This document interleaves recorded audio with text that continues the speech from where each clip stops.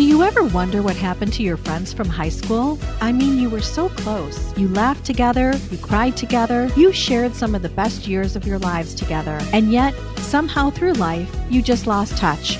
Now it's time to relive those moments once again. Introducing the podcast that takes you back in time to the place where it all began. This is Class Reunion. We're bringing you all the gossip, secrets, and scandals from your high school days that you won't want to miss. Join us as we catch up with old classmates and dive into the wildest stories from our high school days. From those legendary parties to the infamous cliques, we're spilling all the tea on who's who and what really went down. So grab a seat, turn your volume up, and get ready for a trip down memory lane. Class Reunion, the podcast that reunites us all. Hi, everybody. Welcome back to another episode of Class Reunion. As we talked about last week, this will be part 2 to the story with Theresa Wilson Flores on human trafficking. It does come with a trigger warning as we have just reached the pinnacle of her story. For those of you who didn't join last week or want a recap, we will begin this episode with doing so to get you up to speed where her story leaves off. A reminder, though, that this does come with a ending that she turned around her life to be the voice for others. Theresa Flores, warrior, vigilante, advocate. Let us continue. He just started talking to me, started kissing, and then I felt really woozy, like really, really dizzy. He kept coming on to me, and I kept saying, no, pushing him off, and didn't really have much control. And so, The next day, you were handed an envelope. Right. Yep. And it was full of pictures. I found out later his 2 cousins who went to school with us had taken while this was happening. He's like, I'm really sorry. I didn't know this was going to happen, but they want you to earn them back. And I was so naive again. I was like, do their homework, wash their car. I didn't know what he meant. And so just to repeat that, earning back meant to get those photos back in your possession and not be used against you. You were going to do whatever they said. On the drive home with those officers, did they ask you what had happened? They did, and I didn't say anything. I was in such shock. I'm sitting in soaking wet pajamas. I've just been drugged and beaten and raped, multiple times. And they're not seeing the signs of trying to probe or... Yeah, they did. But I was after what I had gone through, I was not talking. But, and people have a hard time believing that. But today, the police officer would have come and they would have taken me straight to the hospital. Right. And they would have done a rape kit and all that stuff. But then they didn't do that. No. No. I mean, you could also...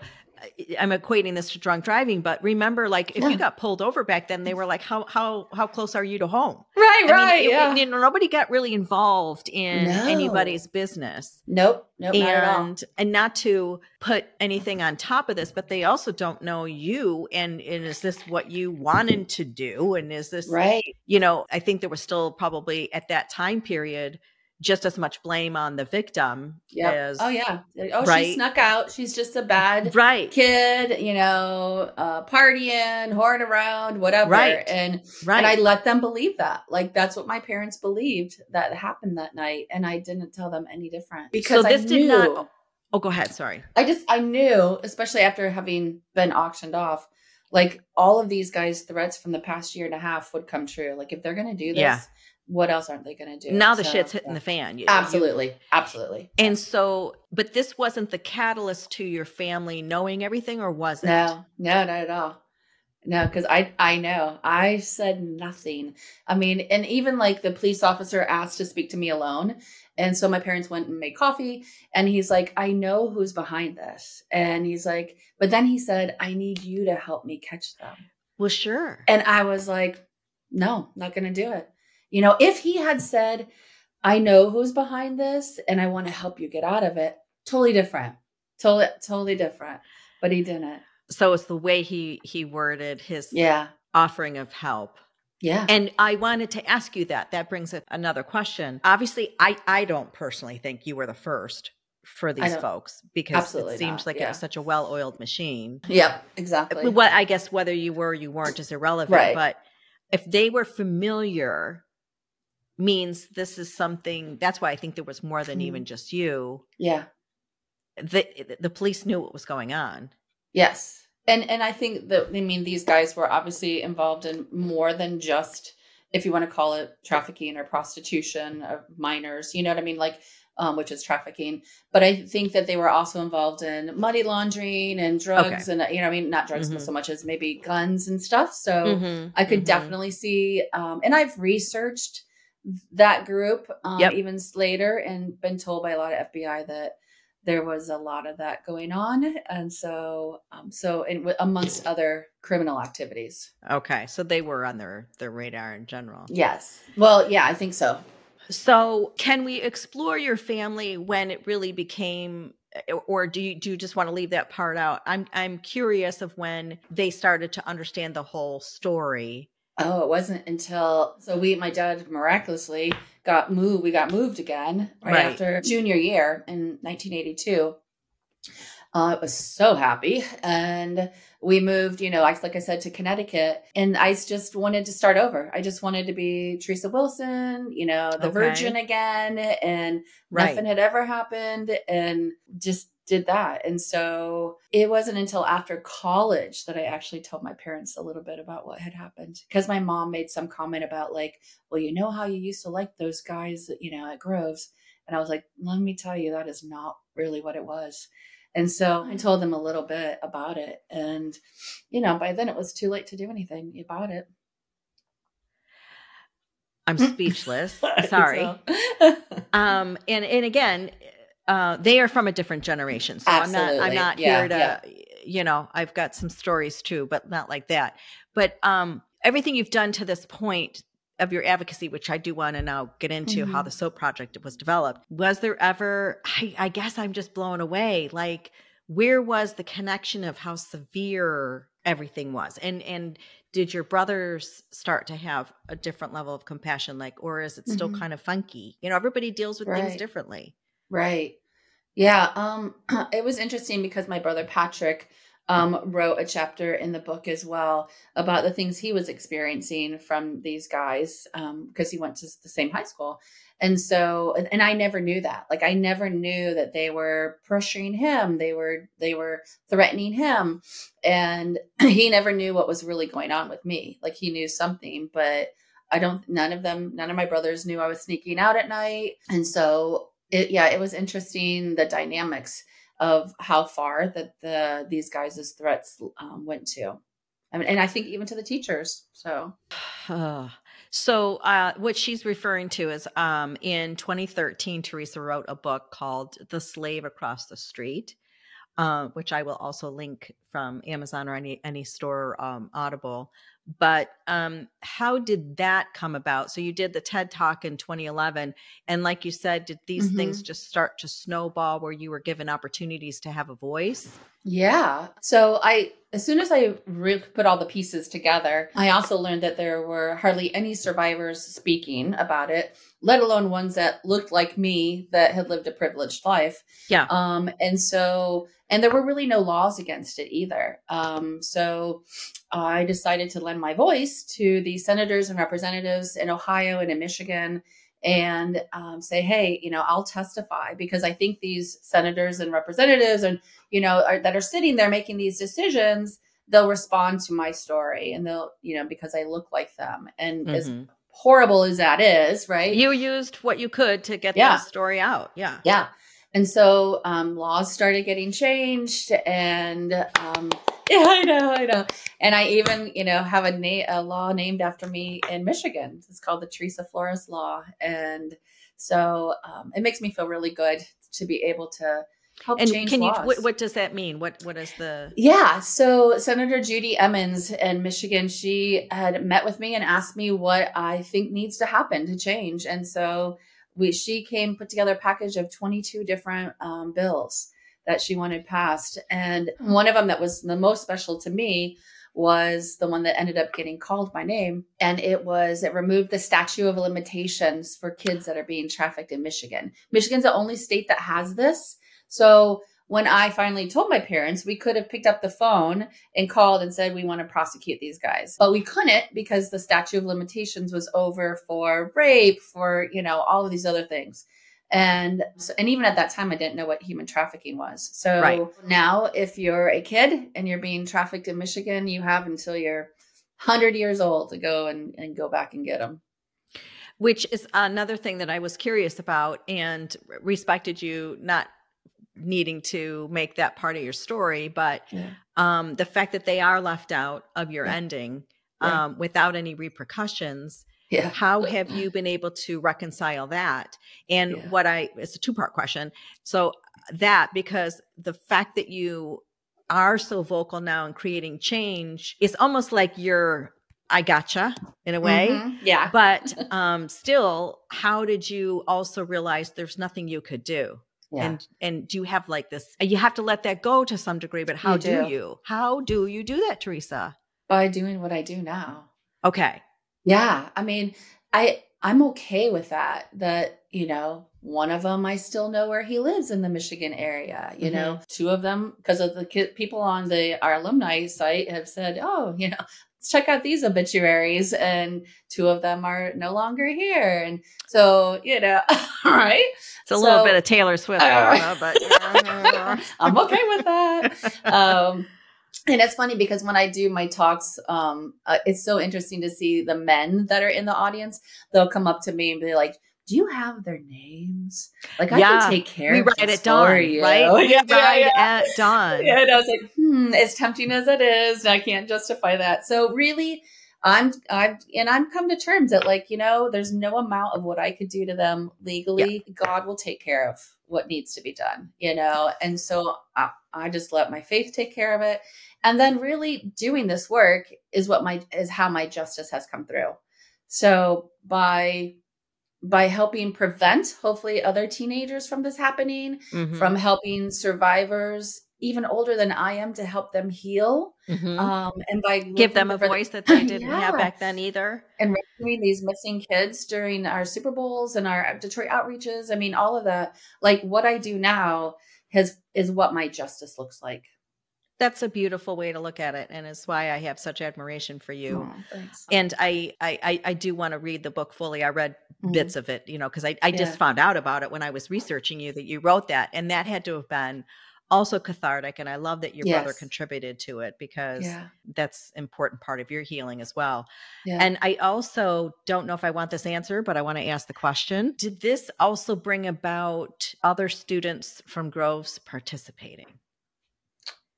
So a lot of times they took you to other locations, but was it ever inclusive of young boys at Groves? Like, it was inclusive to this group. Okay. So they didn't have a party where. No, it was completely, I call it kind of an underground, you know, gang type of a situation. Okay. So it was these three guys at school, and then their, you know, older brothers and uncles and stuff were all, It was not with any other. I don't know why it mattered, but I'm just thinking back, like, gosh, I wonder if there's any regret from, you know, because those boys too, outside of the cult, outside of the group, if it was some kids at school, could have also just been in part of that whole pressure as well.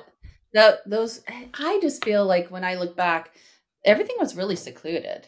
Yeah. Like, or not secluded, for sure. That's the wrong name, but like, you know, the Jewish kids stayed with the Jewish kids, and the Chaldeans stayed with the Chaldeans. And so there wasn't a lot, at least in my head, there wasn't a lot of intermingling. Crossover. Yeah. Yeah. Except in the Jewish community, like you said, I went to so many bar and bat mitzvahs. I felt like I could recite the Torah. It was a lot of fun. I actually, some Jewish guy there at Groves, he went to homecoming with me. So, Very good group. Yeah. So, with this terrible, we're going to take the ending here of some horrible situations, and you turned it into an amazing project that I want to highlight. So I'll leave that information as well.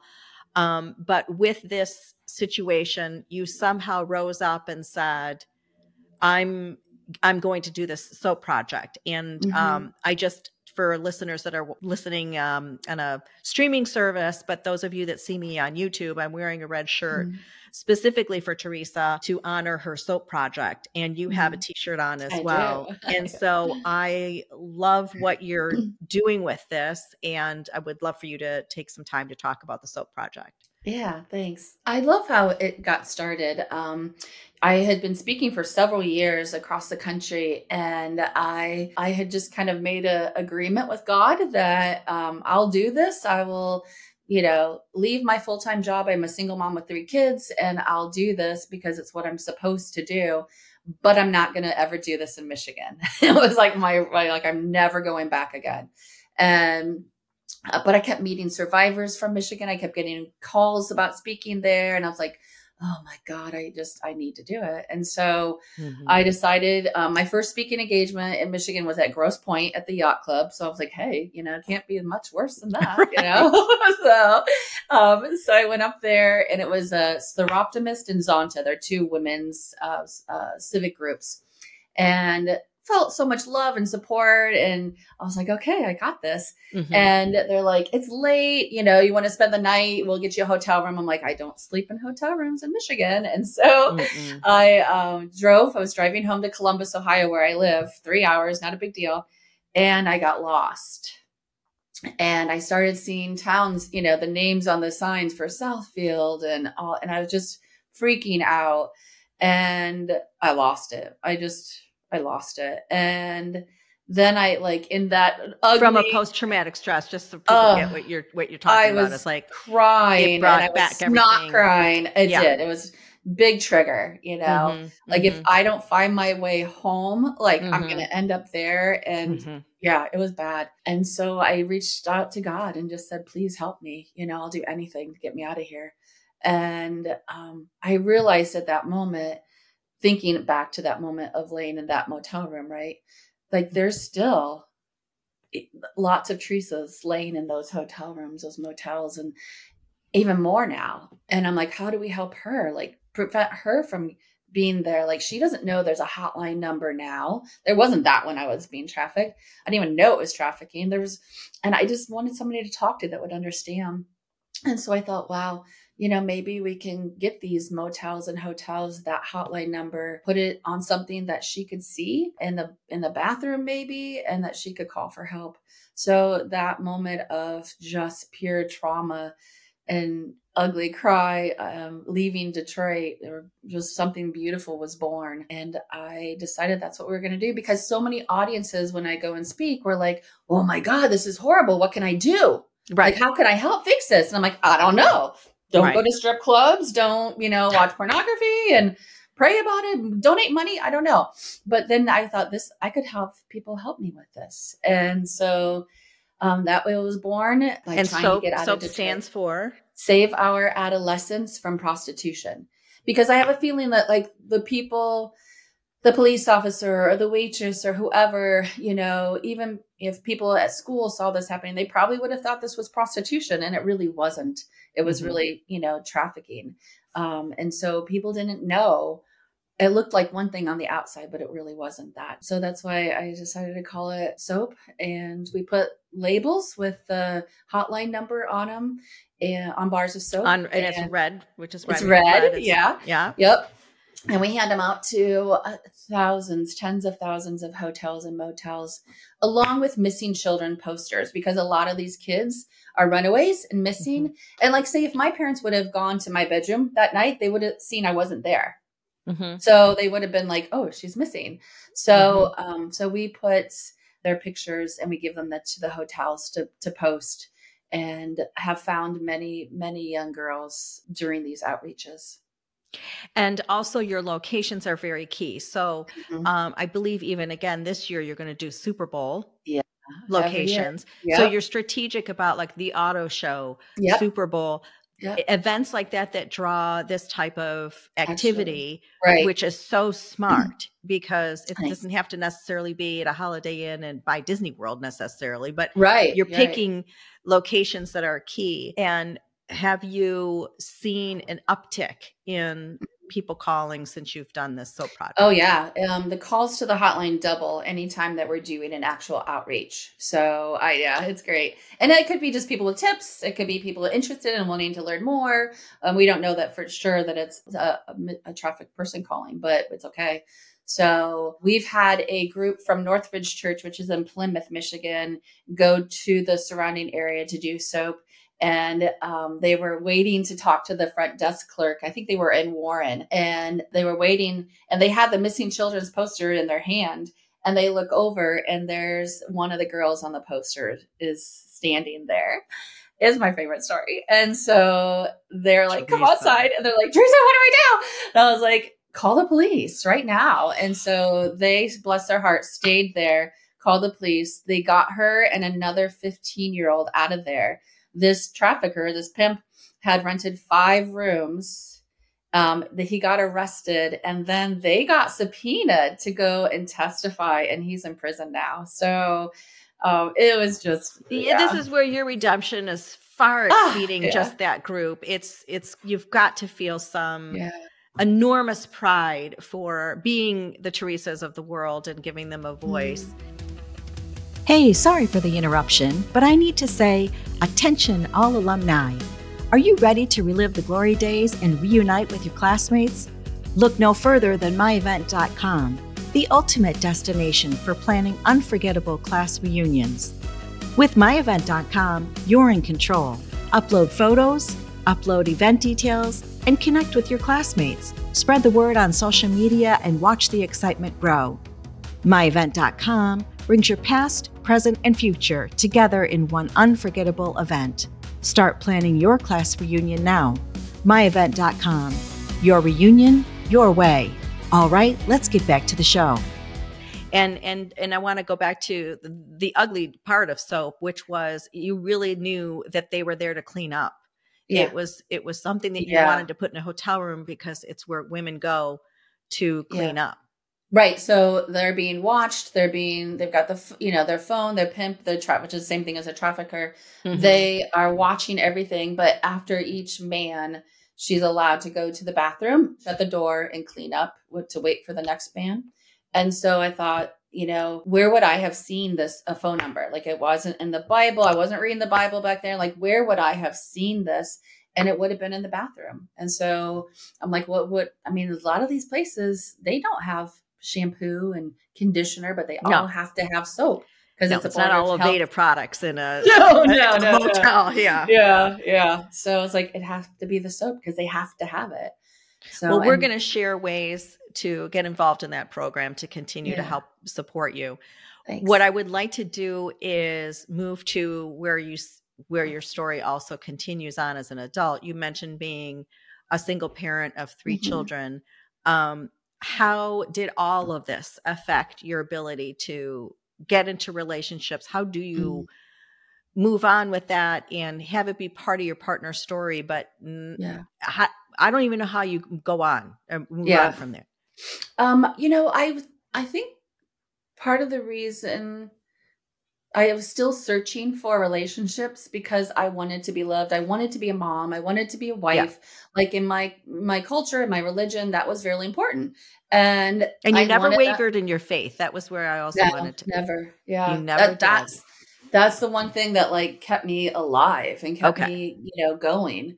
So I still searched out for relationships and stuff, even though I obviously wouldn't have trusted any man, but I just wanted to be loved so badly. And, but was really broken, really, really broken, obviously.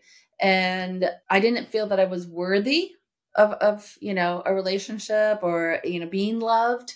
And so I became very promiscuous in college because that was my foundation, right? It's I didn't know you could say no. Yeah. Oh, wow. And this is so. And you also think this is what I deserve. This is what That's what. So I started drinking a lot and, and so college was really tough on me. When I moved back to Indiana and went to Ball State, I started to heal myself and get better and was in a good, healthy relationship that ended when we graduated. And then when I was in grad school, met somebody, but it became and we got married very quickly, but it became a very domestic violence marriage. For 10 years, it was very abusive because that's what I thought, I deserved. When he said, let's get married, not will you marry me, but let's get married. I thought this is as best as I'm ever going to get. I'm never going to get an offer. You have to listen to my proposal story. Okay. Mine was, do you wanna? So do you wanna? Yeah. And of course I'm crying going, yes, it's the most romantic thing I've ever heard. Oh my gosh. Yeah. Yeah. Yeah. So, was in that for 10 years, had my 3 babies and, Did anyone know, like your family know that he was yes, they knew that he was abusive and, okay? not so much physically, but definitely financially, emotionally, all It's of all that. forms. Yeah. Yeah, yeah. So, after about 10 years, I decided I've had enough and divorced him, left him. And then that started my healing journey of, you know, worthiness and loving myself. And Hmm. so, yeah.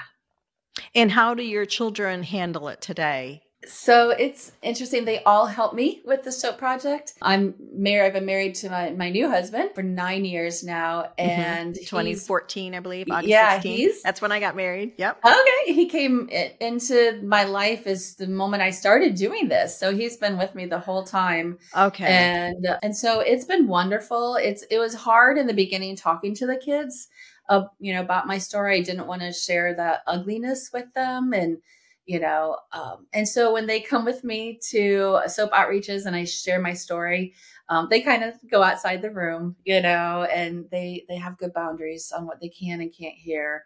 Hmm. I have a documentary and I know they've watched parts of it because they're in it, but it's difficult. You're the mom. You don't want to talk about sex and rape and Yeah. stuff like that with your kids. So, But but they've been very supportive. it's also why you are probably raising them the way you were as well. So Mhm. there's reasons behind you Sure. talking about sex the way you do and in Yeah. preventative and being in a relationship and your Hmm. self-worth. I mean, I'm sure it's Yeah. pieced together of why you parent the way you do today. Yeah, absolutely. Where's your Talking. documentary? It's on Amazon. Is it? I think it's on. Yeah, it's on Amazon. It's on. Prime. Amazon Prime. It is called The Girl Next Door, but you have to put Teresa Flores because there's some really bad ones named The Girl Next Door. Oh, no. So, yeah, it's like a 23-minute documentary that's won a bunch of awards, and it's a really Oh a my great gosh. little story. Short. And did your husband that you married in 2014, did he have any children as well that he brought to the No, marriage? Or no, okay, he so had this never is been nice. married, and yeah. Okay. Yeah, it was a fresh start. So And he just got being your 3 children. partner. Yeah, he's my rock. He definitely, when I'm like, let's go do this. He's like, no, let's calm down. And so, yeah, he's been everything to help me do this. And my kids, and my brothers even, like my whole family has really come together to support me on this. That's what I was going to ask if there was Yeah, closure on family dynamics, of absolutely. Yeah. which you deserve Thanks. wholeheartedly. And so you've worked at this most of the time in your life, or was there a time that you were in a different career, or what was your I was a social worker for about I 25 saw that years. credentials. Yeah. I didn't So know I if did a yeah. lot of pregnant teenagers and medically fragile babies. So I did that for a long time and really, really loved that. I always knew I wanted to be a social worker. And Yeah. actually, when I had moved to Connecticut, I decided I wanted to be a school counselor because I wanted to be there because the school counselors missed it. Mhm. And so Mhm. one of my favorite things to do is talk to school counselors and school nurses. So I get For to do that a signs, lot. right? Things to look Absolutely. for. Yeah. Yeah. I was sick all the time. I didn't want to go to school, obviously, and, had headaches and stomach aches, which is typical, and people missed it. So, So if there's something that I missed, that this is your forum, and again, I feel mm, privileged to have this time with you today, so I thanks. don't take it lightly. I don't want there to be anything left unsaid that you maybe want to share about your experience or human Mhm. trafficking in general. Like, Yeah. I want this to be left with, number one, we're going to leave a lot of things available for people to get Mhm. involved, but Yeah. there must be something that you just want to have as a final statement of how important this discussion is, and it was part of your past, but it's still going on today, and I want to Yeah. leave you with that opportunity to say whatever you feel you want to say. Thanks. This is the first time that I've even written my maiden name out. And for people to see the first time I've talked to a classmate about what happened when I went to school there. I've been, back to Southfield and Birmingham and spoken at a few small events there. And even that's just super hard. But I just want everybody to know, like, people have reached out to me and just said, I'm sorry. Like, if we would have known this was happening, we would have helped you. Mm-hmm. And that means the world to me. I know that I was really good at hiding it because I had to be, but I just wish that somebody would have done something. People will say like, oh my God, these guys were abusive to other people too. I've heard, things like, well, we thought stuff was going on, but we didn't know. And it's not to make anybody feel bad, but like, if you see the signs of something like this, speak out about it. And even if like you were to say to me, hey, Theresa, are you really okay? Like, and I would have said, oh, I'm fine. But like, and you still feel like something's going on with her, like, don't let it go. And when I talk to kids at college and high schools, that's what I say. Like, if someone's making you do something you don't want to do, find somebody, just one person that you can tell. We need to get better at this because it is way worse now than what it was when I was going through it. I think I was just in the beginning, now because of cell phones and the internet and sexting and pressures, it's, probably 100 times worse now than it was when I was going through it. So do I wish people would have seen the signs and helped me? Absolutely. But I get to do this now, and I wouldn't trade that for anything. Whew. I know. Well, I would have said something, and I'm sorry that I wasn't privy to any of this. So I wrap you in a hug from me. But this has been amazing.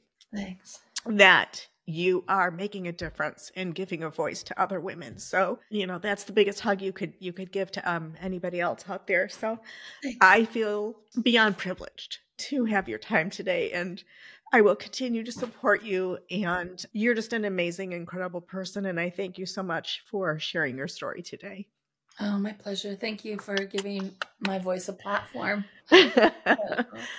Okay. Well, until next time, class reunion, I hope you found value in Theresa's story, and we'll continue to support her in her soap project. And I thank you very much. So we will stay in touch, and I thank you. All right, friends, that's it for this episode of Class Reunion Podcast. Thank you so much for listening, and if you enjoyed this episode, please subscribe to the show, write us a review, and share this podcast with a friend. Until next time.